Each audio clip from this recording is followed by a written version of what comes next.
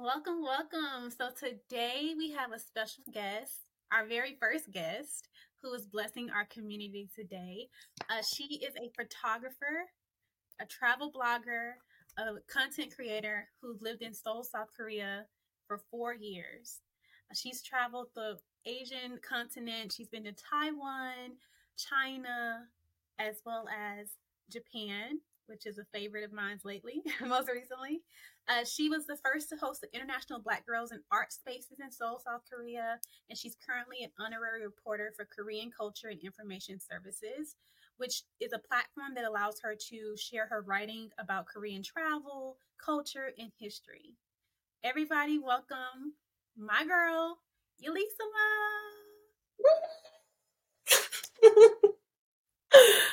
Hi. Long time no see. Yes, long time no see. Thank you so much for doing this. Thank you for letting me be a part of it, and I'm just honored to be the first guest. So thank you so much. No problem. So, of course, everyone wants to know about your journey in Korea and how you got there. I think it's important to kind of start in the beginning, which is your childhood, right? So, Mm. in your family, was it something common of you guys to travel, or was that something that you did throughout your time as a child? And Yeah. So as a kid, my family, we didn't do international travel, we did national travel. So we always, I guess, kind of stayed in the South, in the East Coast. So I was originally born in Mississippi, but I wasn't raised there. And then it was a little bit too slow for my mom. So we ended up moving to Washington, D.C. And then after Washington, D.C., we moved to Hampton, Virginia. And from Hampton, Virginia, we moved to Houston, Texas. And then from Houston, Texas, we moved to Memphis, Tennessee. And then my mom was like, oh no, this isn't it. Let's go back to Houston. So I was raised the rest of my childhood, teenage, and adult in Houston. cool. So, do you think that you moving around so much kind of impacted your want or need to travel as an adult? Yes, I do. I feel like just the fact that me, my mom, my aunt, my cousin, we all moved around. And also as a child watching the Discovery Channel and the Travel Channel, that like expanded my horizon to outside of America. Right. Hmm. Cool. I think the same thing for me. Like, I actually grew up in the same home for like over 20 plus years. So when I was in elementary, I was in the same elementary school from like pre-K to fifth grade. And after I finished elementary, I just had this want to like go somewhere else. So I would actually like move schools and like on my own Wait, how do you? school, just so I can like get a different scenery. And I've noticed that Mm, has kept, I've been able to like keep that same instinct to want to experience something new and different. So it's just interesting how our childhoods impact our need and yeah, I'm just curious. How did you move schools? Like, I know it's so funny. Back in the day they had that No Child Left Behind program and Bush during George Bush presidency, and so I remember that I was at McCullough, Chris McCullough in Houston, Texas, which is like I guess you could say in an urban area, and so they had this program where you could go to a school in the same district, but just a better caliber, I guess you can say, and they would bus you there, and you would be able to go there. So I actually went to a school in Sugarland called Fort Settlement, and I went there for maybe a semester. I didn't really like the vibe there because I was like three black kids out of like you're like, oh, millions this ain't of it. Yeah. people. And coming from a school where it was predominantly black and Hispanic, so it was just like a culture shock, I guess. Oh, And yeah. so yeah, so that was like my introduction to me, like giving my parents the brochure, like, "Hey, I want to do this," and luckily my parents were always supportive. Like, they're like, "Okay." Yeah. That is great. Like they supported you every year or as many times as you wanted to change school. That's good. They saw your vision and, helped you, shaped you into who Yeah. you are now. Yeah, I didn't think about it at the time, but yeah, I think so. So as far as like now, okay, we understand that you travel the nation and you've kind of had an idea of like moving place to place and you've taken a liking to it. What was like your introduction to wanting to travel outside the country, or how did Korea come into your life? So, I can remember like it was yesterday. We were in Memphis, Tennessee, and I was in the car with my mother, and she was driving me to school, and it just came in my head. I was like, I'm curious like what it would be like to live in another country. So I had to be like ninth grade. I was ninth grade, and I was like, one day I want to live in another country. And I kept thinking France, where I can paint and be an artist. And so, I had forgot about that dream. I said it and I forgot about it until in 2018. I had just finished the Nate Parker film camp. He hosted every year at Wiley College in Marshall, Texas. So I was like very inspired to be a filmmaker. And so I was always attracted to the Asian film industry. And so one day I was watching a Netflix film called Mother by this filmmaker named Bong Joon-ho. At the time, I had no idea who he was. I just saw the film and knew it was in Asia. And I didn't even know what Korea was or where it was. And so after watching that film, I was so moved by it. I said, oh my goodness, wherever this film was made and whoever this film director is, he's great. Not knowing that later on he was going to win an Oscar. Like, I had no idea. I just saw the greatness in his previous work. And so I was so inspired by that film. I said, okay, I want to go to Korea and I want to do film there. That's where I want to learn filmmaking. Wow. And so, I guess AI, algorithm or whatever it was, picked it up. And so I started getting a lot of YouTube videos teaching Korea, life in Korea, Black in Korea. So I was watching all of them like every day. And so there was one girl I connected with. She was Black, and I could tell that she was Black. And I just watched her journey teaching in Korea. And I said, okay, well, how am I going to pay for housing, food, all this stuff? And I did all the research.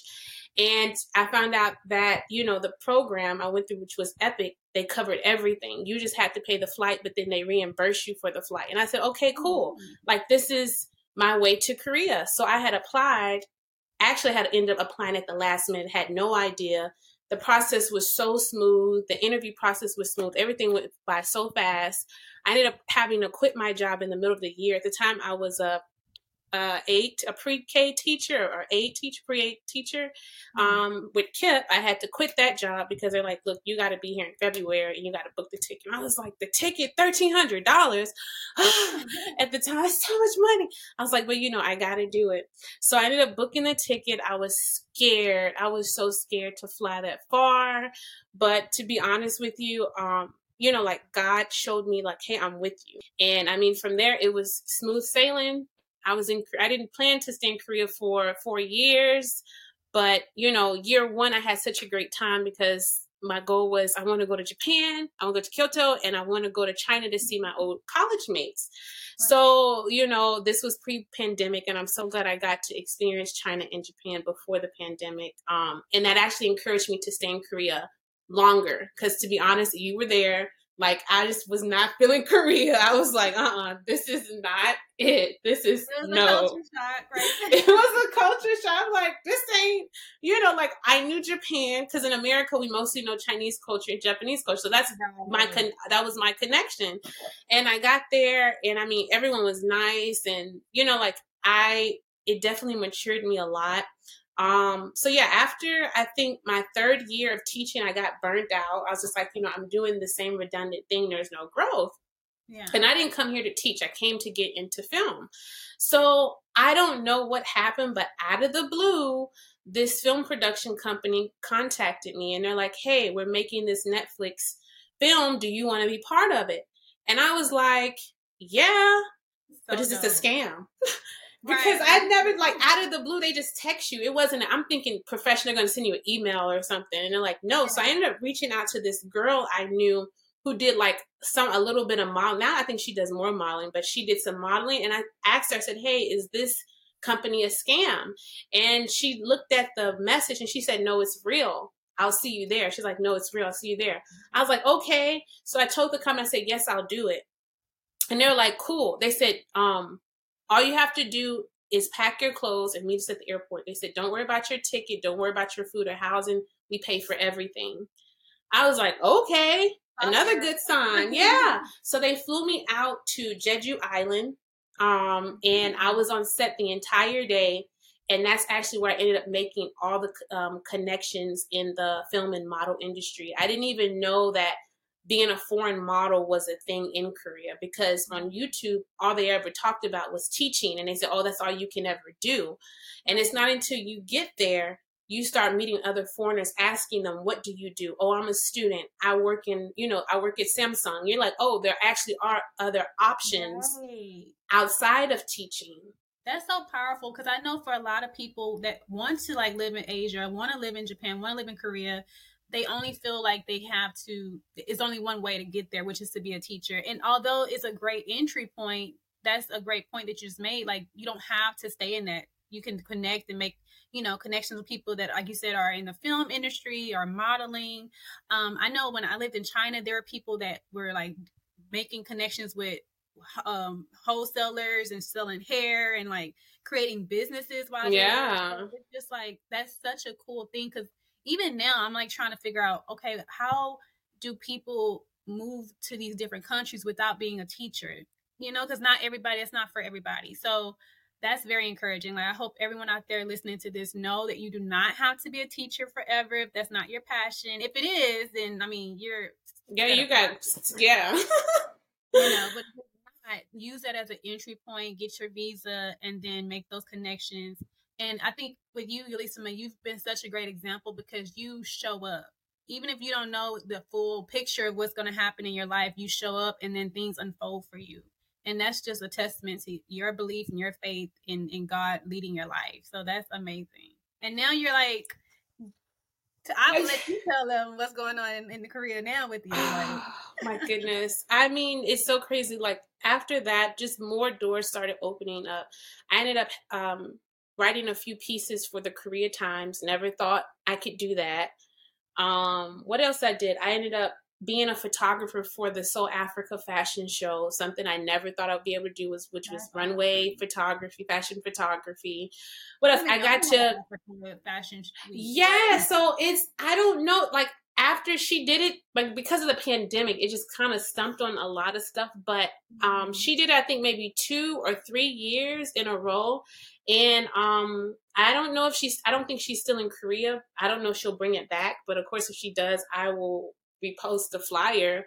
But it was a great experience to meet like fashion designers. I got to meet Black people from all over the world, like places I didn't even think, like, oh, we live there. So after that connection, what else did I do? I did that. I did the Netflix series. I did another Korean broadcast commercial. I got to work with some Korean travel or Korean tourism companies in Busan. And the best thing about it is that Korea, like, they want to market Korea and they want foreigners to come to visit. So if you're a foreigner in Korea, sometimes a lot of these trips you think, oh man, she paid to go on that. And they're like, no, like, they paid for me. They're like, you just show up. So do you have to know Korean, or do you need to know how to speak the language or read Hangul or anything like that, or is it? I will say this. So I do not speak fluent Korean. I can read and I can say like basic sentences. The more Korean you know, the more opportunities. Like, Koreans love when you can speak their language, just like in Japan. Like, you can speak it as a foreigner, like you'll be on TV more. You'll have better opportunities. So I'm just procrastinating to study. You're going to end up being fluent. I mean, I can see it now. Thank you. I hope so. Because, I mean, even if I come back to America, like, it's a benefit. Right. So, especially with K-pop and how that has taken over the world. Yes. It's crazy. At the forefront. Yeah. Yeah. And also, I'm pretty glad I was there during the pandemic, because I remember I came home right before the pandemic came to America, but it had blew up in Korea, and it was all on American news, and they made it so dramatic. And my parents were like, no, we don't want you to go, just stay here. And I'm like, wait a second, I left my camera, I left my laptop in Korea. No, I'm going back. Like, all my stuff is there. And so I ended up calling a friend of mine who lives in Daegu, South Korea, and that's actually where the big explosion had happened. And she was like, it's really not that big of a deal. They're just blowing it out of proportion. You'll be fine. And I said, you know what? I feel peace about going back to Korea Korea, so I'm going to go back. I went back, and then it blew up in America, and people were fighting over toilet paper and Lysol. And I was like, I'm so glad I came back to Korea because I had a check. I didn't lack, and I had my own apartment. Yeah. And I feel like just watching the news coverage in Korea, it felt like you guys had it under control. Like, as far as like the lines, the testing. I mean, while we're over here just panicking and just. I was so glad I am not in that mess. But yeah, like I was just like, wow, Korea was prepared. And what I found out is what happened was during the SARS pandemic or epidemic that had happened in Asia, Korea didn't do well. So they said, okay, we cannot let another incident like this happen. We need to have a plan set in place. So when COVID came, like they had everything lined up. Yeah. And I mean, it was smooth. So kudos to Korea. Kudos to Korea. And if anything goes down, I want to be in Asia. Okay. Yes. For any sickness, any rare disease. Like Vietnam had shut their border. Like, nope, shut down. Taiwan, they had closed their border, and they actually didn't have the virus there for a long time. People were still like walking around with no mask. So yeah. Really? Yeah. I mean, I give kudos to Korea for that. And I hope we learn from them going forward because, child, thank God we made it past the COVID. And then they just canceled it in Japan. They said COVID's canceled. Finally. I don't know why you cancel COVID, but listen. Yes. So no more tests with the PCR test. Just no more PCR tests. But people are still wearing their mask here. Like everyone. I feel odd when I don't wear a mask. So I'm. Do they stare at you like she doesn't have a mask? Yeah, they kind of look, but then it's like other locals. It's a few of them that don't wear it. So you kind of like the rare few that's like rebelling, I guess. But I'll just put it back on. I'm like, okay. I just want to blend in. But okay, so I know that you're going back to Korea, right? And for a lot of people out there, how was that process of like, because you're no longer teaching, so how did you get your visa? Because that's the big thing for any of us travelers out there wanting to live somewhere long term. We're always wondering how we're going to get our visa. So what was that process like for you? I can say now, like after the pandemic, a lot of the countries are wanting tourists to come and stay longer. So, specifically speaking for Korea, at the time, the only two visas I knew about, or the few visas I knew about, was the E2 visa, which was the teaching visa. You have the E6 visa, which was the model entertainment visa. You have the K1 visa, or it's a K something. No, not K. That's America's spouse. But you had the F. Is a F something visa. But the visa was for spouses, so you could marry a Korean, or you could work for a company. So those were like the main visas that you had. Now, after the pandemic, Korea is trying to increase tourism for the economy. So they recently created some new visas. They have the remote visa, where if you have a remote job, you can stay in Korea. You can apply for the visa, and it's good for 2 years. And then they have like a K-culture type visa, where I think you have to be a student, and you can go to Korea and learn more about K-pop and Korean culture and all that stuff. Yeah. Besides doing the model visa, because with the model visa, you just have to be careful with the agency, especially now. Back then, it was a little bit not easy, but less saturated. But now that Korean culture has become more popular, more foreigners are coming, it's more saturated. So you just have to be careful with the model agency. It is illegal to pay for the visa. So if the model agency says you have to pay for the visa, then that's a red flag there. I was able to sign with an agency where I didn't have to pay for the visa. I didn't want to because I didn't have to. Right. And the name of my agency is called Pix Entertainment, PIX Entertainment, and they're always looking for foreigners. You can find their Instagram page. Under that visa, I'll be able to do everything I went to Korea to do, which was like model, take pictures, anything creative or like in the culture sector, and I get paid for it. I'll be able to do it with that visa. There's also one more visa. Sorry, I just learned about this one. It's called like a startup business visa. And Mm. a lot of people don't know about that visa, but you can use that to start a business in Korea. And you have a lot of leeway with that visa. So if Hmm. you're interested. Okay. Make a little Hmm. note of that. Because I definitely want to know more about that one. Now, I know everyone has this question in their mind that they want to ask, and it's basically as a Black woman, traveling solo in a different country. What was your experience like, or what has your experience been like in Korea as a Black woman? Did you feel welcomed? Or is that something that's kind of complex to break down? Um, I guess I will say this is my personal experience. It depends Right. on the region that you're in. Now, Oh, I was based in Seoul. I always lived in Seoul. I'm not a Seoul person. I'm more of really? a no, yeah, I'm not. It's a lot. There's a lot of tall buildings, there's no greenery. That's true. I prefer Busan, which is in the southern region of South Korea, and it's more like a West Coast vibe. You got the beach, you got the mountains, people are more chill and more open because they have more tans from being in the sun. Versus in Seoul, it's all about having whiter skin. That's So, true. and actually, that was another reason why I came home because it can mentally take a toll on you if you don't have the support of friends or a spouse. You walk down the street and you'll see posters of Korean people and white people, but you rarely see a Black person. And then, like, when you do see it, you're like, oh my goodness, like that's Will Smith because he did a campaign for Coach or something like that. But moment primarily like in Korean culture, white skin is the beauty standard.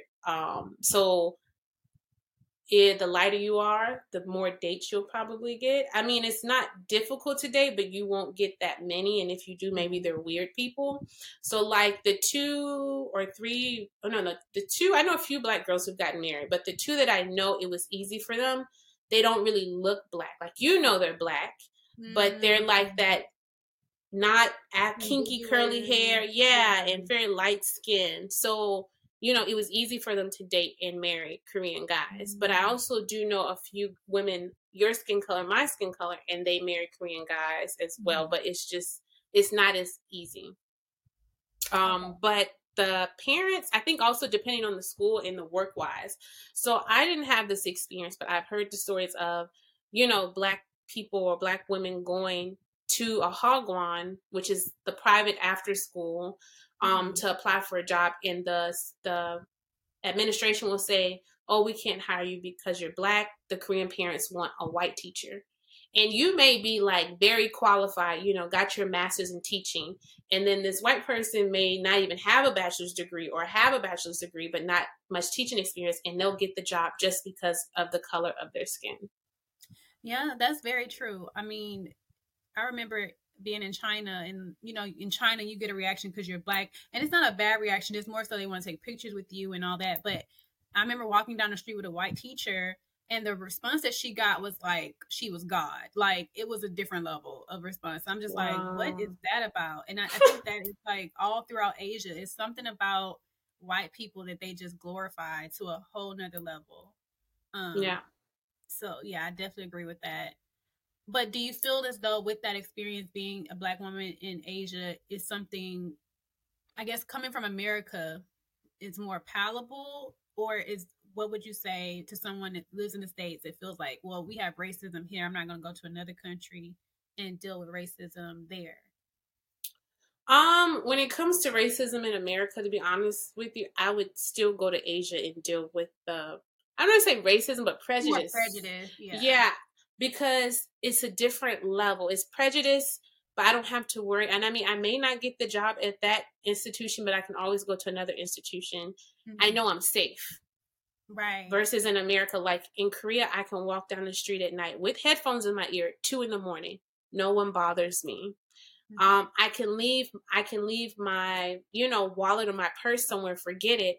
Like, oh, for example, going to the restroom, I can leave my laptop, wallet, all my important stuff right there on that coffee table. Go upstairs, walk to the restroom, come back down, and my stuff is still there. So I love the level of safety. I love that I have health and healthcare, affordable healthcare. Let me say that. Affordable, Yes, yes. I love that I don't have to drive anywhere. So that helps save me so much money.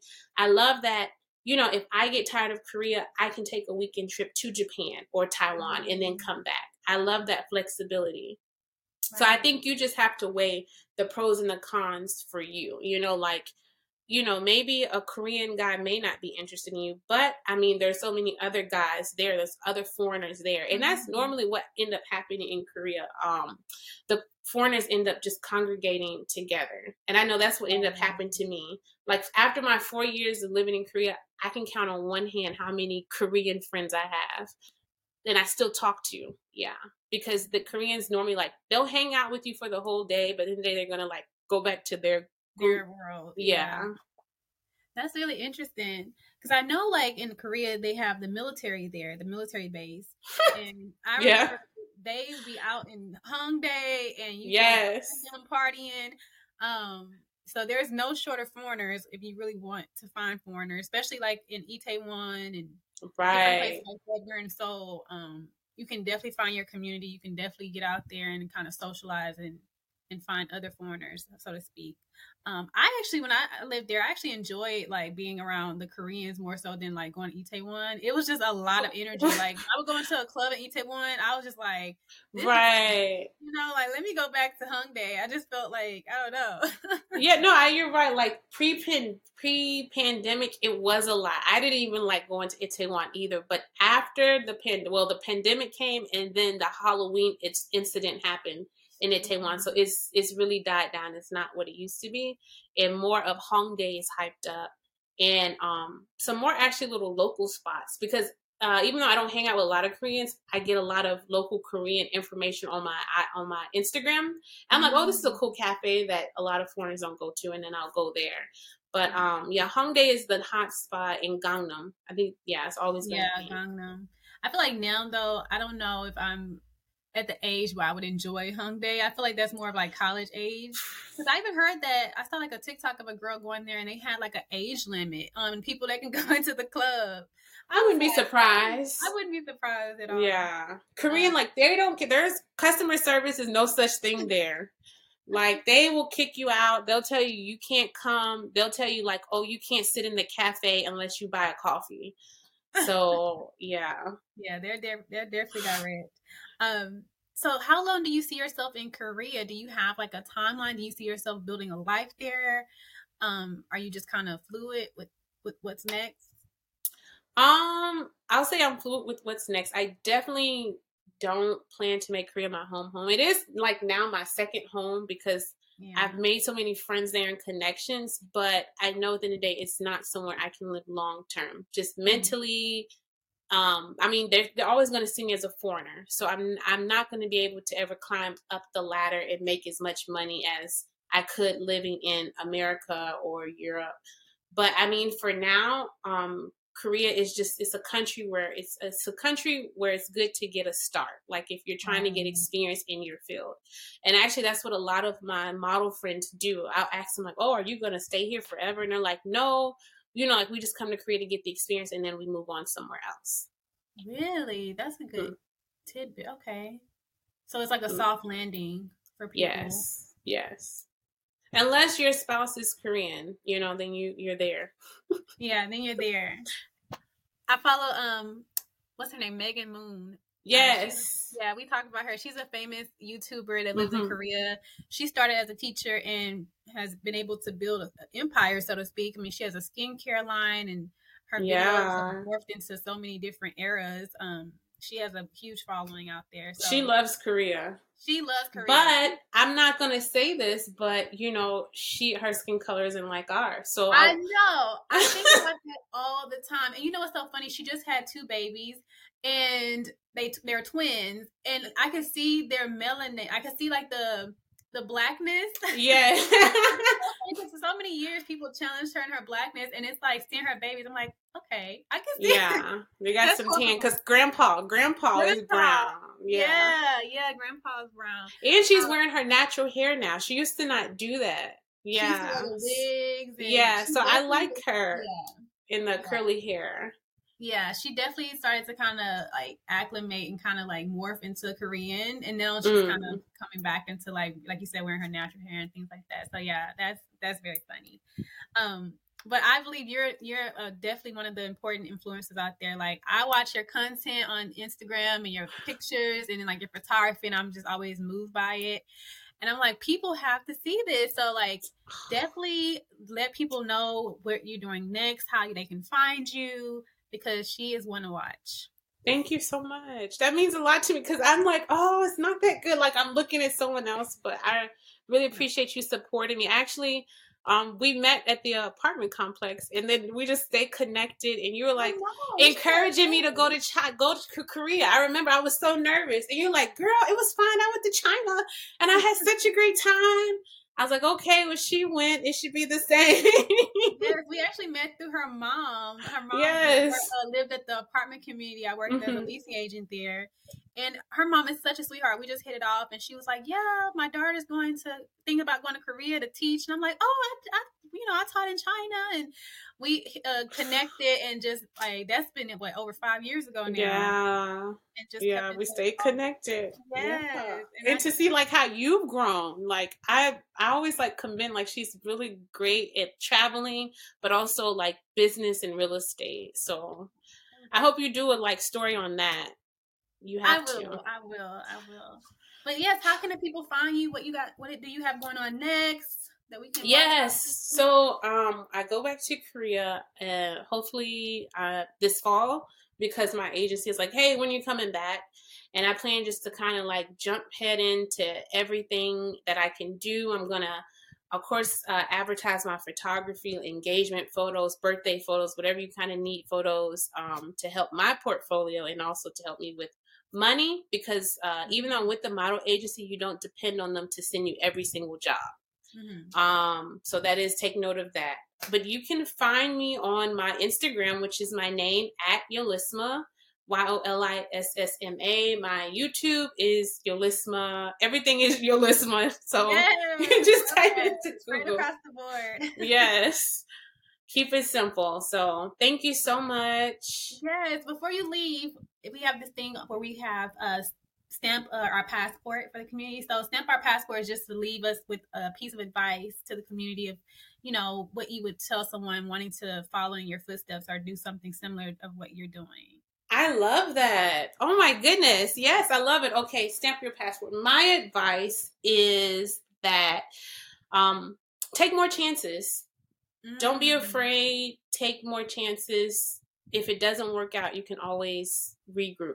Right. Oh, that's a good one. Thank you so much, Elisa. Thank you for having me. Yes, you have to come back. Okay, anytime. Just hit me up on Instagram. I will. All right, then. Bye. Bye.